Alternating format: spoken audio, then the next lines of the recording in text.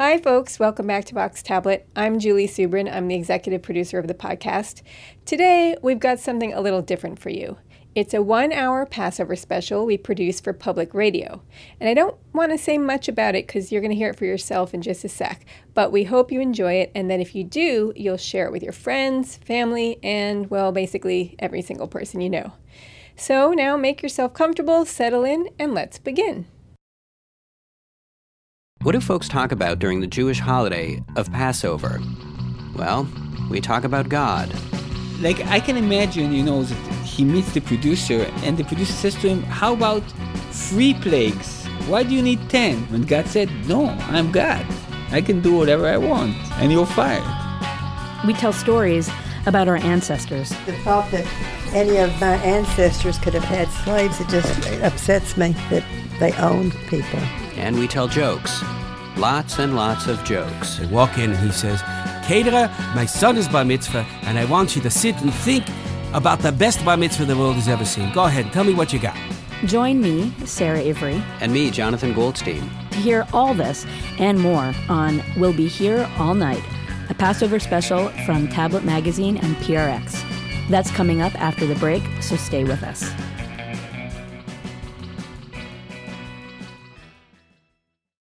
You're listening to We'll Be Here All Night, Stories for Passover from Tablet Magazine and PRX. I'm Sarah Ivry, host of Tablet's podcast. With me is the writer Jonathan Goldstein. Hi, Jonathan. Hey, Sarah. You may know Jonathan from his stories on This American Life or his radio show Wiretap.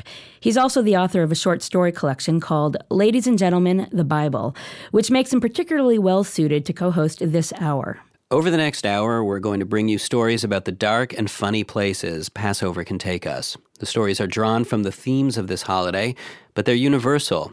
We'll be hearing about slavery, freedom, how to tell a good joke, and, well, lice. So it's fine if you don't know a thing about Passover, but it might be useful at this point if we briefly lay out some of the basics. Okay, so let's do it. Passover. This is a major Jewish holiday. It marks the coming of spring. Traditionally, it was a pilgrim holiday, meaning that in the ancient world, Jews would trek up to the temple in Jerusalem. More importantly, Passover celebrates the Israelites' freedom from slavery in Egypt. The thing about Passover is that you don't have to go to a temple or synagogue to celebrate, and you don't need a rabbi to lead you. Instead, you just gather around a table with family and friends or whoever, and you recite particular prayers and eat particular foods in a very particular way. You also tell stories about the Jews and sing songs in a particular sequence. This meal/prayer service/sing-along combo is called a Seder, and it goes in a specific order.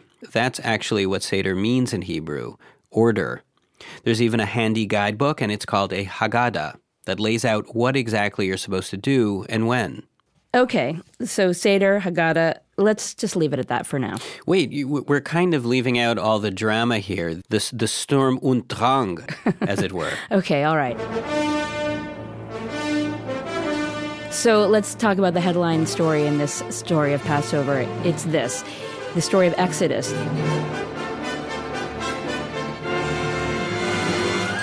The tale of how Moses led the Jews out of Egypt. He got a lot of help from God. It's a great story. There is lots of suspense. There's action.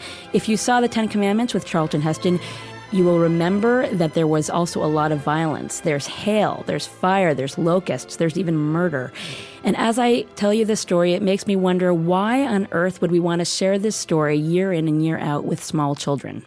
Well, I think that the plagues are kind of pretty creative. Etgar Keret is an Israeli writer and filmmaker. He's the father of a 9-year-old son. He offered his take on the pros and cons of the Passover story, and especially those nasty plagues, from his home in Tel Aviv. So, Etgar, what is the story of Passover? Like, if you had to give a synopsis to your son, how would you explain it? So I would say that, we were slaves in Egypt, building pyramids and stuff, and we wanted to quit it. We said, we don't want to be slaves anymore. We want to go back to our home country. And then they said no, and so God started kind of giving them plagues, and to make sure that they won't say yes, he hardened the heart of the Pharaoh.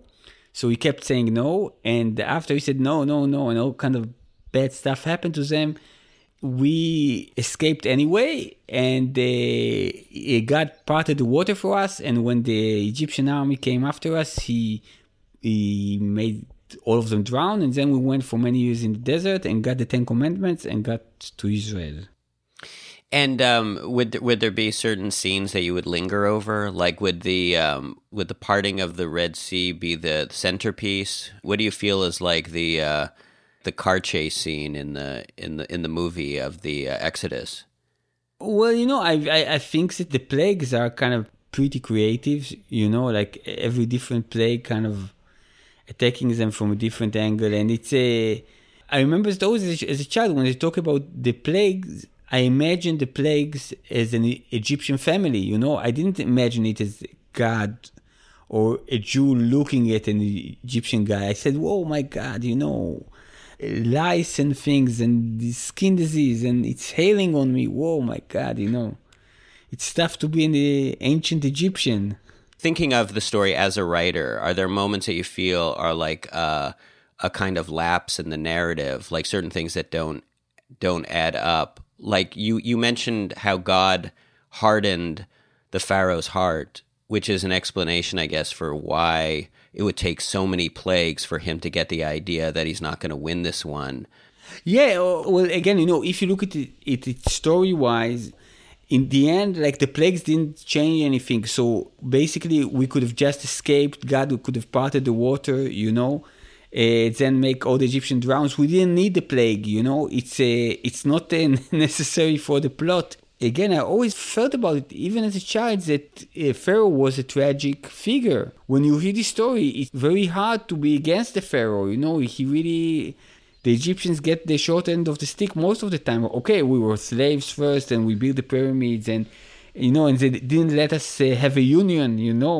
They did all kinds of many bad things, but when you read the story, it's not like sometimes you have a story when, as the story evolves, you hate the bad guy more and more. But here, from very early on, they just suffer and suffer and suffer and suffer, and then they drown. Yeah, I mean, to try to put myself, if I may, in God's shoes, he sort of like has these amazing plagues, and he just wants to showcase them. Yeah, well, I mean, like, I can imagine, that he meets the producer, and the producer says to him, how about 3 plagues? Why do you need 10? In the end, they don't agree anyway. So why? You could say 10, you could say 20, How about you pick the 3 best plagues, and we just do the 3 of them? And God said, no, I'm God. I can do whatever I want, and you're fired. It's like you would think that the Pharaoh would get the idea, like really have it hammered home after 3 plagues. Jonathan, if it was me, you wouldn't even need 1 plague. If you just say, I'm going to plague you, I say, Jonathan, whatever you want, you're going to get it, If you just threaten me with a plague, because it's one hell of a threat, People don't plague as much as they did in ancient times these days.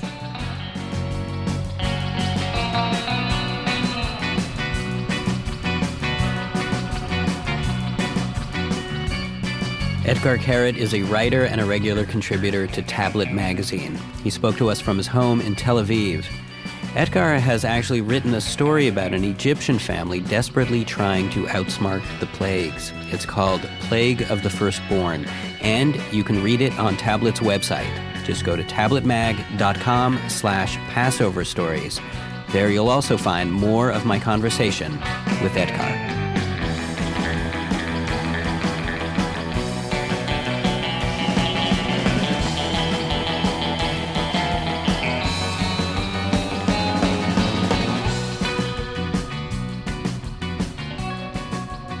You're listening to We'll Be Here All Night, Stories for Passover. It's from Tablet Magazine and PRX. I'm Sarah Ivry. With me is Jonathan Goldstein.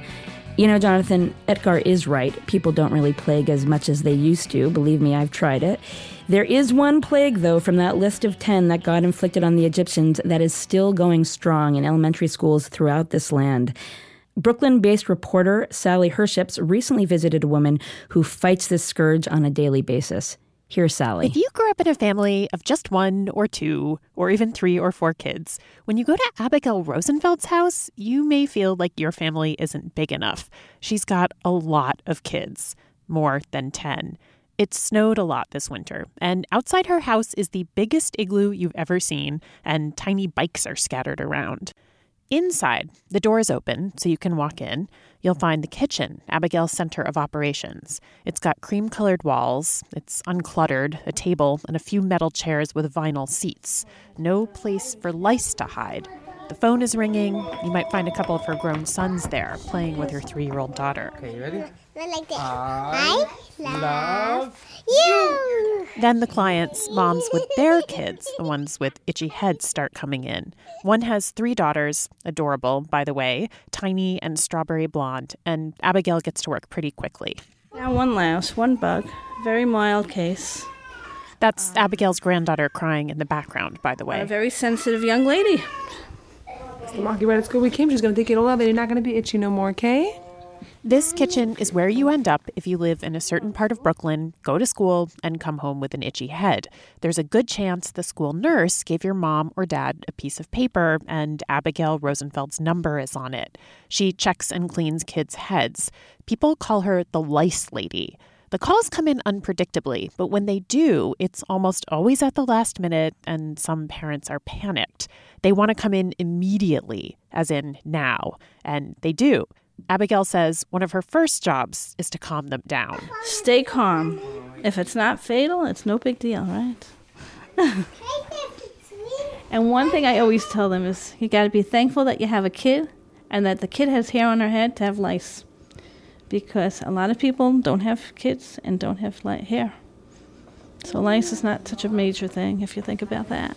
Abigail works without glasses, and while she doesn't want to share her exact age, she says it's almost 50. Like many of the women who do her job, she's an Orthodox Jew, and so she dresses modestly, usually in a long skirt and a shirt with 3/4-length sleeves. Her hair is in a kerchief, and today she's all in black. You know, everyone seems to say black makes you look thinner. But we can wear any color we want, besides red. Abigail and her kids are so relaxed and friendly, you kind of want to get lice just so you can stick around.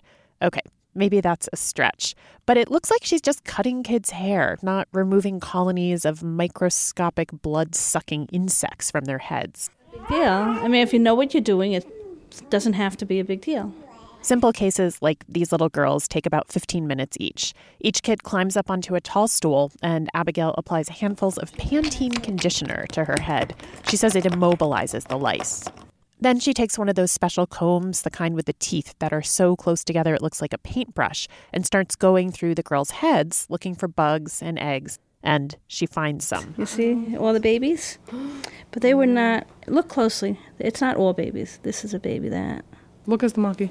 Pitsy little buggy. Next, Abigail sprinkles baking soda on their heads. She says it acts as an abrasive to help comb out the smaller eggs. Now we're getting down to the nitty-gritty, all the little ones, whatever's left. She charges anywhere from $10 to $200 per person, depending on how serious a case is. There are places in the city that could charge $1,000 to clean out one head. $1,000? And up. And up, yes, in Manhattan. What can they possibly do? They sit and pick and comb and comb and comb for hours on end, and they charge. And they can get away with it because when it comes to lice, some people just bug out. We had a lady in Park Slope. You know, she was told that her and her kids had lice. She had long, beautiful blonde hair, shaved her head and her kids' heads, came back to school an hour and a half later. She said, "They're all gone. I took care of it. Can't deal with lice." That was it. Yeah, people today still shave their heads because of lice. People panic. Like another one of her clients, a single woman with no kids. She moved out of her apartment. She moved into a hotel room. She totally freaked out. Was that necessary? Of course not.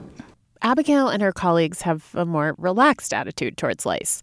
Abigail, her best friend Shayna, and Shayna's daughter Zipporah, who is also Abigail's daughter-in-law, all work as lice ladies. Abigail has been hunting lice since she was 13. The kids in her family got lice, and her mom couldn't see the bugs. They were just too tiny for her eyes. So Abigail took on the job. I remember how she cried. She couldn't see the bugs. She couldn't see the eggs. And the school said that the kids can't go back to school if there's a single egg in the head. And that fell into my lap. I sat there and picked. There's my daughter-in-law. Abigail says she never planned to become a lice lady. In the beginning, she was just helping family and friends. Then a public school teacher recommended her, and the word got out. But she says aside from being a doula or midwife, other jobs she thinks she'd love, she's pretty happy with this one. She likes to help people, and she also likes the flexibility. I can work at home. That's the best part. That's a big blessing. Don't have to go to college for it. And like she mentions, the lice she's dealing with are not the same as biblical lice, the ones that plagued the Egyptians. They were super duper lice, not like they kill today's lice. Those were said to be as big as hen's eggs. And she says they were all over the Egyptians' bodies. After all, it was a plague. Do people mention that when they come in? Oh, everyone brings it up. What do they say? I got the plague. It's pretty obvious which plague, right? Being a religious Jew does come in handy for this job, since there's already lots of bug checking going on. Insects aren't kosher, and so whoever's making food has to give every fruit and vegetable that comes in the kitchen a careful inspection. This is Zipporah, Abigail's daughter-in-law. So it's not, that's why... We do. We have to wash all the vegetables. We have to check, the lettuce we have to check. We have to check the strawberries. We can't eat strawberries. We can't eat the prunes. When I have to check the prunes, I check everything. The raisins I soak, and we check everything before we eat them. But Abigail says anyone can do this work, as long as they have good eyesight. Her 3-year-old daughter is already learning the ropes. She's helping Mom. Standing on a chair in the kitchen, she's putting conditioner on the heads of kids much bigger than her. No. First listen to Mommy. First you gotta put the soap in her hair, okay? And then the phone starts ringing again. Okay. Tell her to come sit down. I'm gonna do it all there. Let her sit next to you, okay? Sally Herships is a reporter based in Brooklyn.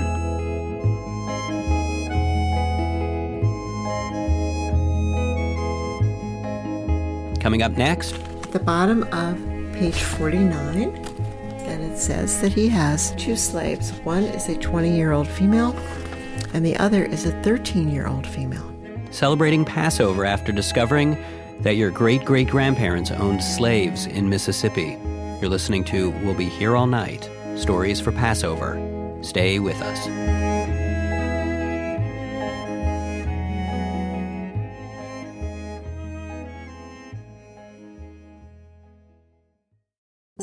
Welcome back to We'll Be Here All Night, an hour of funny and serious Passover stories from Tablet Magazine and PRX.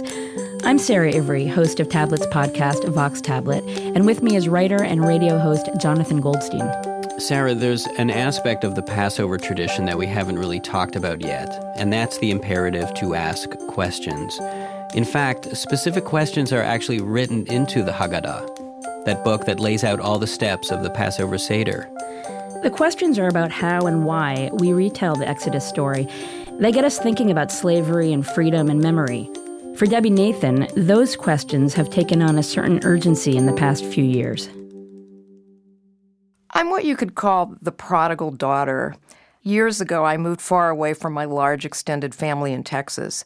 Even so, I love coming back and sitting around with my cousins and schmoozing, soaking up all the old rumors and family lore. Anybody need anything? Water, tea? I have a bunch of lady cousins, now in their 80s and 90s. Of all the women in the family, they've always had the nicest makeup and the best does she or doesn't she hair color and the juiciest family stories. She had a sister-in-law, Annette Veet, and she used to always say, well, Annette was the pretty blonde, but I was the prettiest brunette. On a day like this one, in one of the cousins' ranch-style living rooms, with the champagne dry and the guacamole spicy, they'll happily dip Doritos and tell the same stories they've been sharing for decades. Like this one, told by cousin Mimi, age 84, about great-aunt Bertha, who had a very low IQ.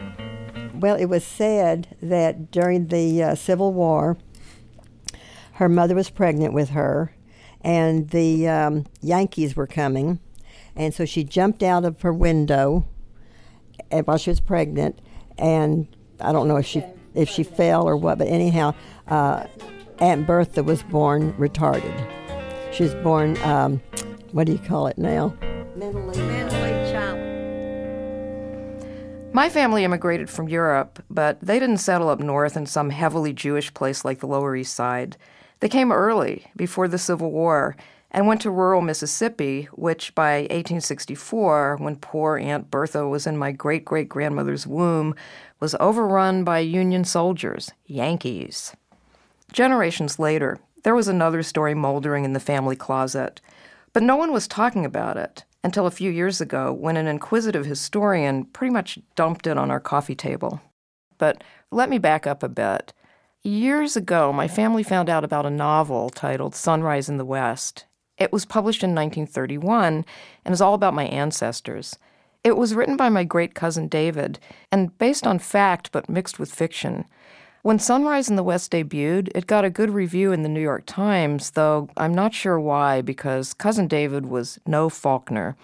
His prose was clunky, sometimes to painfulness. Like this wedding night scene, which has my great-great-grandmother's new husband being, as David writes, ineffably tender, divinely hungry for her, their lives interlaced now and forever. Still, the book included one thing that came off very strong. It said that my Jewish great-great-grandparents owned slaves before the Civil War.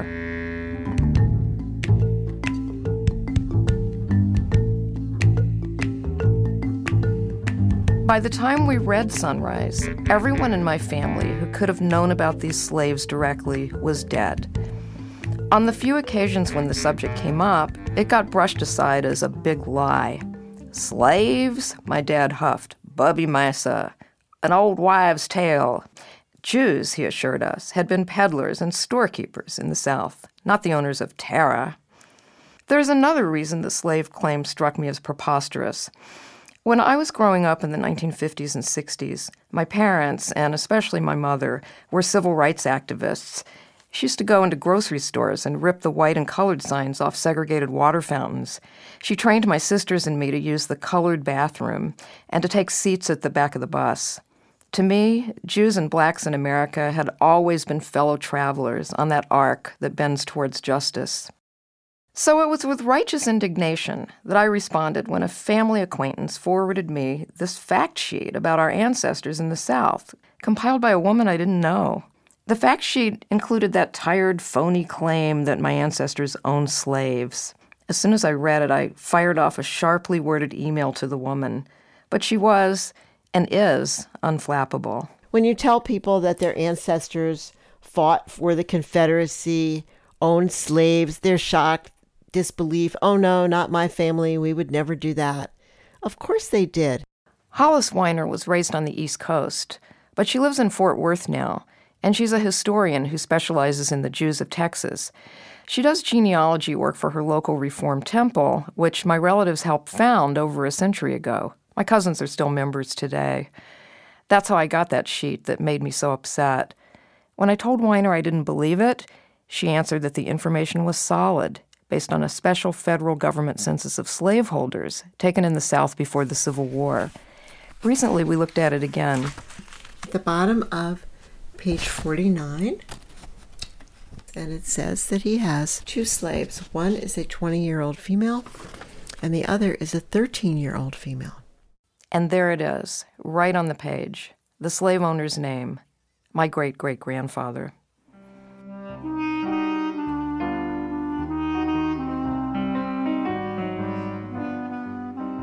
It didn't take much work to get my own copy of the slave census. All you need is an inexpensive internet subscription to Ancestry.com. Then you download it in 2 minutes. And I found other documents, including the state taxes my great-great-grandfather paid in 1859. One was for those 2 slaves, taxed at 40 cents apiece.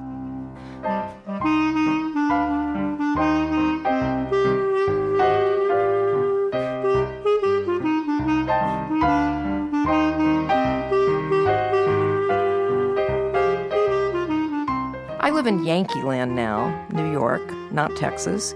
You can probably tell by the difference between my cousins' accents and mine. But I was so haunted by what Hollis had discovered, I wanted to gather my family and break the news. Last fall, I flew out to Texas for a little impromptu reunion. But I just want to finish my story, but then and I dropped the news on them. You know, I mean, I never, ever thought about this. I'm kind of shocked by it. Things got noisier and quieter all at once. I never thought about us even having slaves in our family. I mean, I thought that was way. Well, it was way. But the thought that any of my ancestors could have had slaves, it upsets me. It really does. I don't know why, because it's something I have nothing to do with. But just to think that they owned people. I think that was the time, and I think, like, we've had black maids that came in the back door, and we paid them like $3 a week, and they did all of our housekeeping and cooking and whatever. And that was just the way it was. Well, back then it was the way it was to have a slave. And as long as I don't know that they abused them or physically or sexually or mentally, then I could care less. That was the time. You mean that? Did he abuse them or any? I mean, did he have his way with those young girls? Do we have black in our family? We may have relatives somewhere we don't know about. I'd wondered about that too, and had actually spent hours poring over old censuses for black people with our last name. I didn't find any. Maybe we didn't treat them as slaves. We helped them. Maybe this is how we know in every. Right. So that's right. If you tell me that you found research that they abused them, I will be upset. But if you can't, then how would you find that? Well, yeah. How would you find that? I decided to ask an expert. My name is Dr. Stuart Rockoff. I am the Executive Director of the Mississippi Humanities Council, and I am a historian of Jews in the South. So, Stuart, the reason why I wanted to talk to you is because I recently found out that my Southern Jewish family, that they had slaves. And this was a shock to the family in a way. And we had a lot of questions. Sure. One of those questions is, why did Jews own slaves?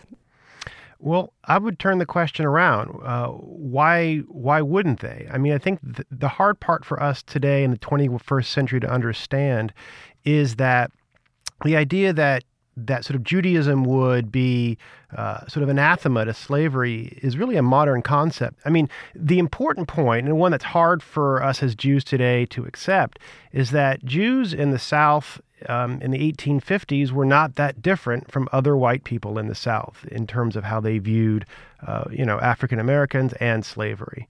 They didn't act that differently than other whites. Well, that brings up a question that several of my cousins had. They said, I think I would feel worse if I knew that the slaves that we had were mistreated. And I wanted to ask you whether there's any way to know whether Jews treated slaves differently from other people who had slaves. I mean, historians who've looked at this have, again, not found a significant difference between Jews and non-Jews on this question. And how you measure it is so difficult. So folks have looked at wills and seen, what did Jews do to their slaves when they died? Did they free them? Did they pass them on? And the answer is some did. Some did free them, and some willed them to other family members. And so, again, there's not a specifically Jewish difference in how they treated. Now, the one difference is, I should say, is that Jews tended to live in cities, and they tended to own fewer numbers of slaves and use them as sort of house servants. So the idea of a large plantation owned by Jews was relatively uncommon. I'm not the only one with questions about the relationship between Jews and slavery.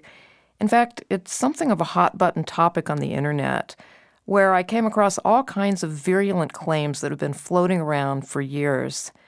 The Nation of Islam and other groups have repeatedly accused Jews of dominating the slave trade in America and having more slaves than other people.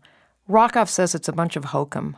Well, certainly the notion that Jews controlled the slave trade or played a leading role in slavery in America is simply not true. If no Jew ever set foot, on the shores of America, slavery would have unfolded in pretty much the exact same way that it did. one thing that I've been wondering about, if you join Ancestry.com, you can find the most amazing documents, including the U.S. Census for slave owners. Mm-hmm. And so anybody can just go back and find out whether their family owned slaves. And I'm just wondering, since you've been doing history in the South for so long, has anyone else besides me, any other Jews besides me, communicated with you about this quest and about finding this kind of information about their families? It's interesting. I haven't. And you're right. It is very, very easy to find out whether your ancestors owned slaves. But I think most people would rather not know.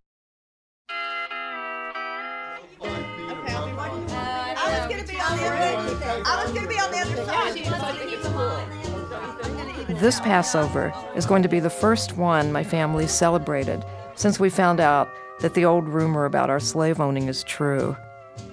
I've been wondering what kinds of things will be discussed after my kin recite from the Haggadah and thank God who, as the book says, brought us out from the land of Egypt and redeemed us from the house of bondage. Will someone steer the table toward that terrible truth that in a later time some of us Jews owned and ran that house? Or will the Haggadah be recited without remark, as it has been in my family for generations? Okay, I'll tell y'all this now. This is a family secret. Skeleton's coming out. Secret. Oh, goodness. This is a family secret. But when Mother went to Uncle Dave and Aunt Thelma's wedding. I don't know what'll happen at the Seder, but I do know what my genealogy research has revealed. Family skeletons are bony, and for Jews from the South, they're the bones of white America. They're lovely relics of the hope we had as immigrants, of how well we did, how very accepted we were. And they're the grotesque relics of our happy membership in a community of enslavers. All this happened a long time ago, and for most Jews, the bones have sunk quietly to the bottom of history's closet. But for me, they're still rattling loudly, still demanding that somehow we try to set things right. Let my people go! Debbie Nathan is a writer who divides her time between the Texas-Mexico border and New York City. Now when Israel was in Egypt land, let my people go. Oppressed so hard they could not stand. Let my people go. So the Lord said, go down. Go down. Moses. Moses. Way down in Egypt land. Tell old Pharaohs to let my people go. Let my people go. You've been listening to We'll Be Here All Night, Stories for Passover, from Tablet Magazine and PRX. I'm Sarah Ivry. And I'm Jonathan Goldstein. Up next, another take on Passover and slavery. It's impossible to hear the words, now we are slaves, as a person of color, person of African descent, and not have an emotional reaction to that. That's Michael Twitty, coming up. So don't go away. Moses, way down in Egypt land. Tell them Pharaohs to let my people go.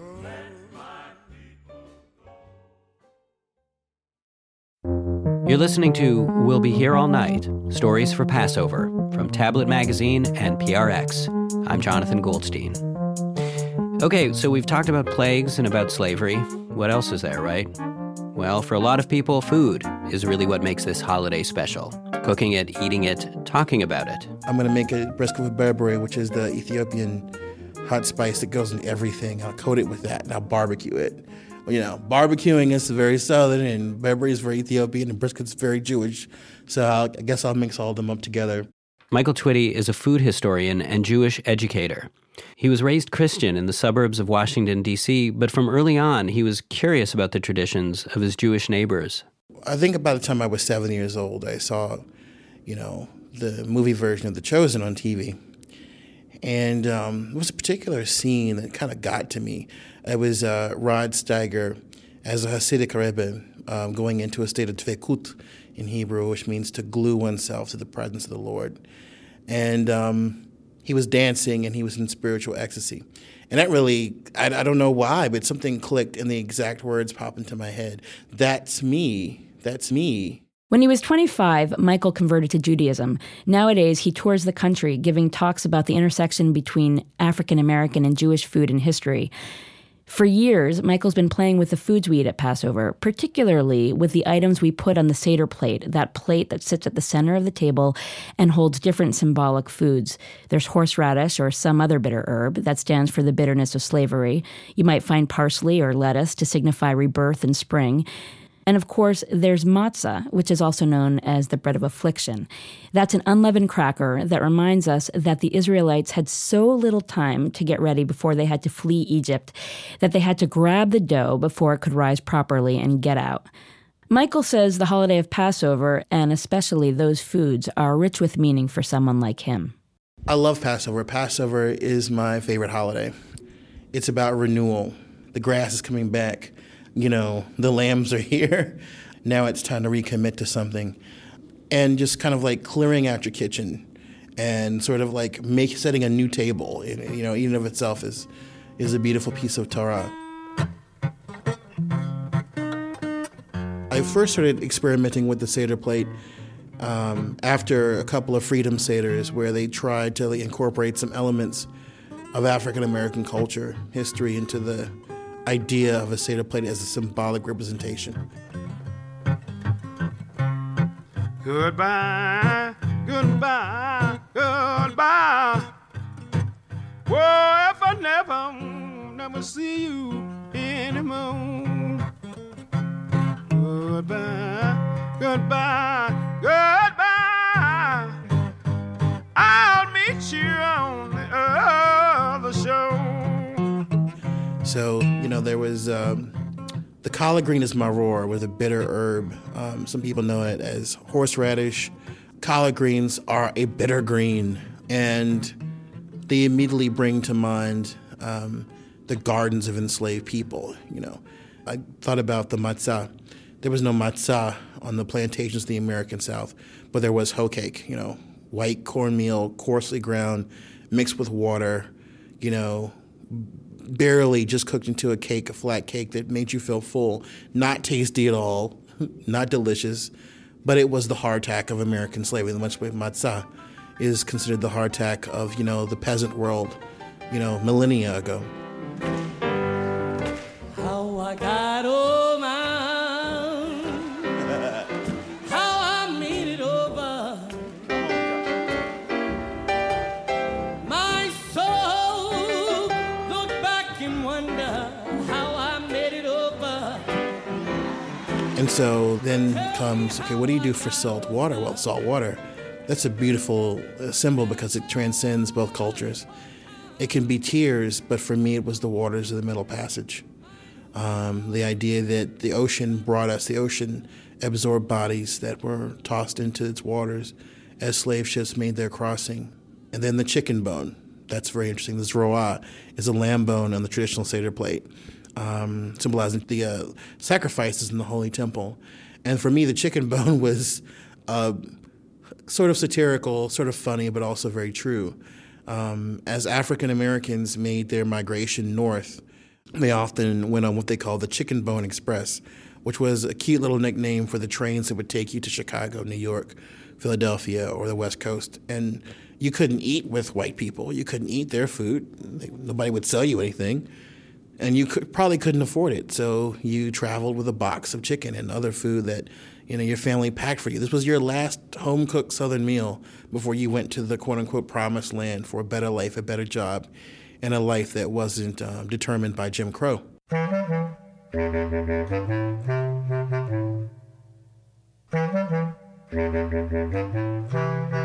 For me, as a Jew of color, as an African-American Jew, to not remember, to sort of forget or sort of separate those two struggles when I absolutely do come from enslaved people, their blood runs through my veins, is it's not an option.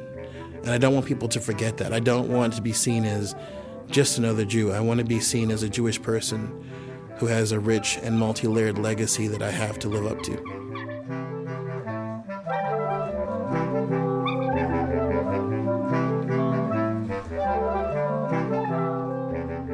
Michael Twitty is a food historian and Jewish educator. You'll find more of his musings on his blog. It's called Afro Culinaria.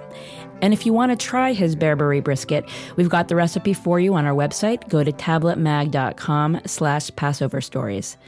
Jonathan, a question for you. Oh, yes. What do you need to happen at a Seder for it to feel like a real Seder? Like a Seder in our home? I think a lot of yelling. A lot of crosstalk.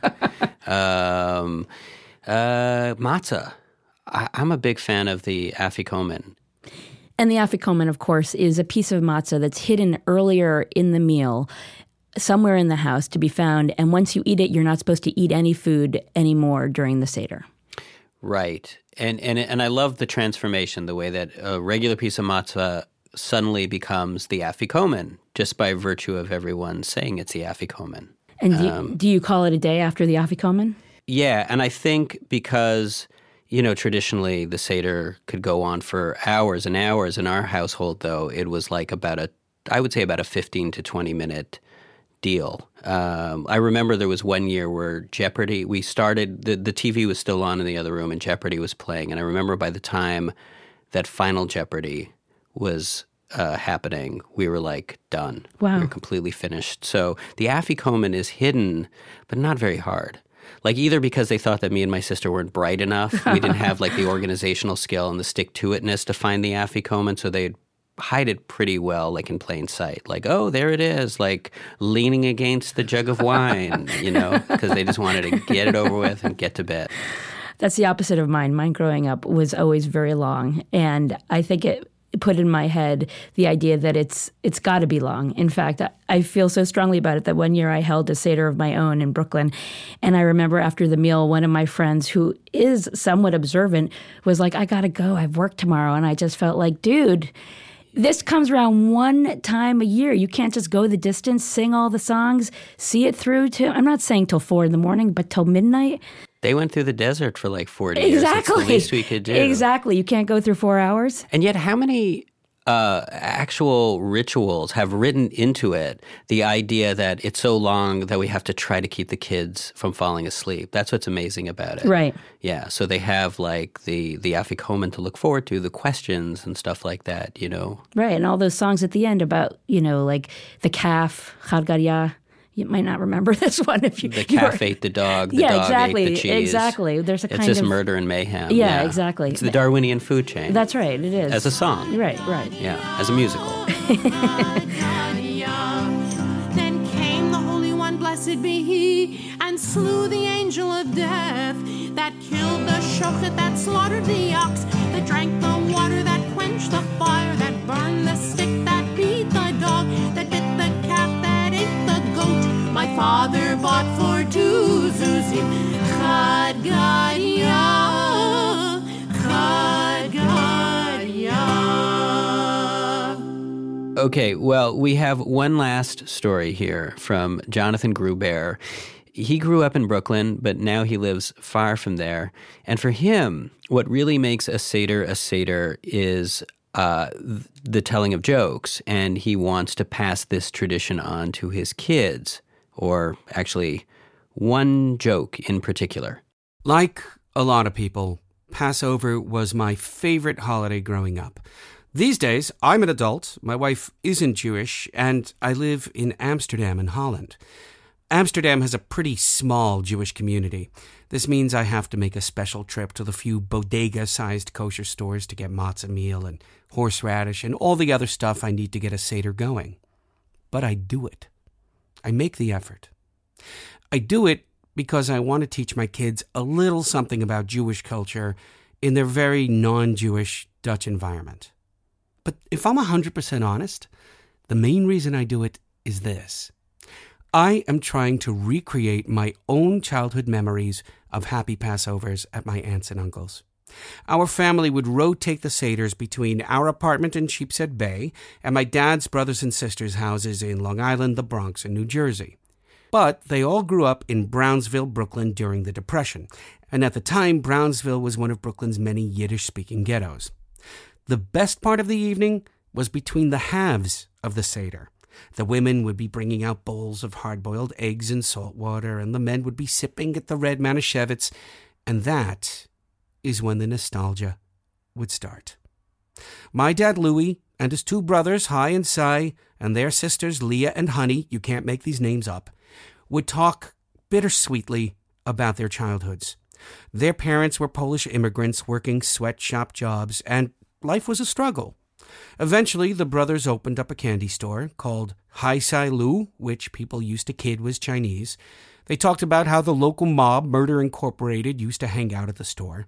And then, as inevitably as parsley gets dipped in salt water and the afikomen will be hid, they would start to tell the jokes. These were the jokes they learned as kids. Really long, really funny, really old jokes. Jokes populated by old New York Jewish characters with broad Yiddish accents. They were befuddled farriers and misguided rabbis and Damon Runyon-esque men and women in zoot suits at nightclubs listening to big bands. The names of the people in the jokes and all kinds of details would change from year to year, and this would inevitably lead to arguments. But the punchlines, they stayed the same. Even as a kid, I understood that these jokes were filled with a loving nostalgia and described a world that was fading. Today, as all of New York's delis and egg cream places disappear and are replaced by frozen yogurt shops, their world is now all but erased. And so, for your listening pleasure, I am going to resurrect those days and tell you my dad's best joke. This is the one I remember most clearly, and in my opinion, it was his funniest. It is called The Schwartzman Bar Mitzvah.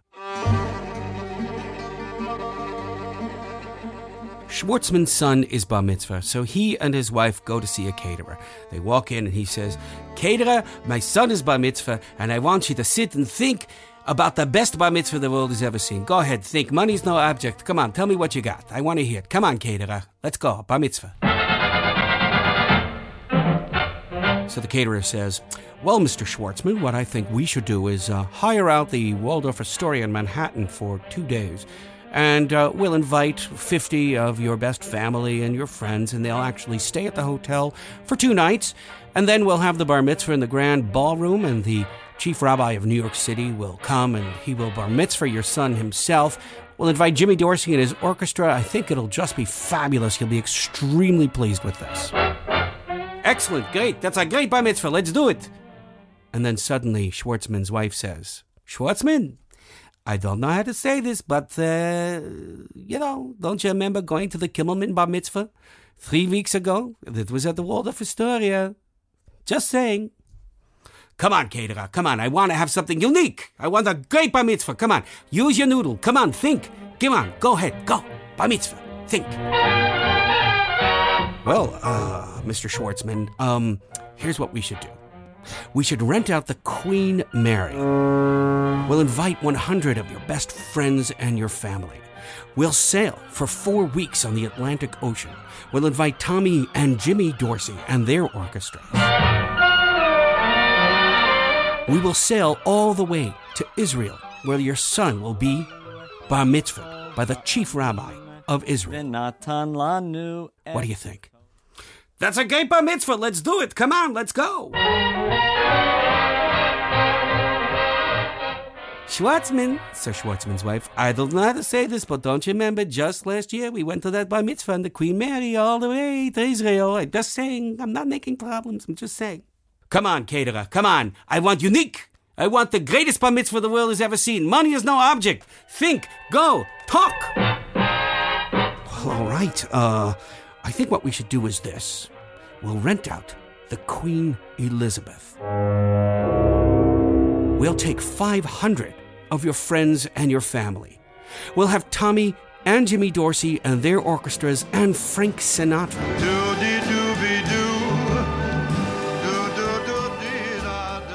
We will sail 6 months to Cape Town, the very tip of South Africa, where we will then board a train of 60 elephants, and then you and 500 of your best friends and family will travel by elephant through the dark continent of Africa, all the way up to Jerusalem, where your son will be bar mitzvahed by the chief rabbi of Israel at the Wailing Wall.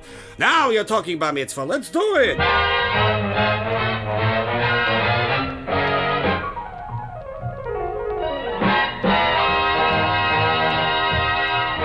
So, they all board the Queen Elizabeth. Jimmy and Tommy Dorsey and their orchestras and Frank Sinatra perform for them.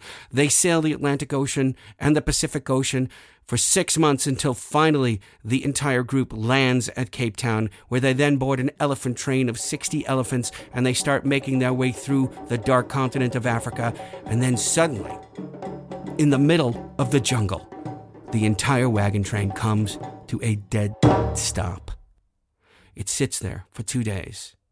And then Schwartzman, who's becoming extremely impatient, finally starts calling up to the head of the wagon train, "What's the holdup up there?" And it goes from elephant to elephant. "What's the holdup up there? What's the holdup up there?" And then the answer slowly starts making its way back.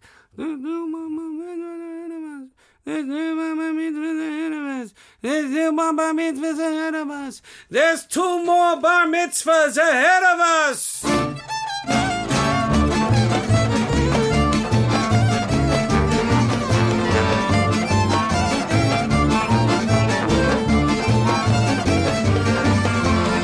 Jonathan Gruber is a radio producer based in Amsterdam. He's also the host of a fabulous show called The State We're In. Go check it out. And that's it. You've been listening to We'll Be Here All Night, Stories for Passover from Tablet Magazine and PRX. If you missed any part of it, not to worry. You can find all of these stories and more at tabletmag.com/Passover Stories. And if you have questions or comments, please send them to us at podcast@tabletmag.com. Today's special was produced by Julie Subrin. It was mixed by Pike Malinowski. A big, huge thanks to our friend here, Jonathan Goldstein. Jonathan, thank you so much. If you don't know Jonathan Goldstein's podcast, Wiretap, go find it and listen. It's great. We're also so thankful to Edgar Carrot, Sally Herships, Debbie Nathan, Michael Twitty, Jonathan Gruber, Mishi Harmon, Emily Bokeen, and everyone over at Tablet Magazine and PRX. I'm Sarah Ivry. Thank you all so much for listening. We wish you a happy Passover.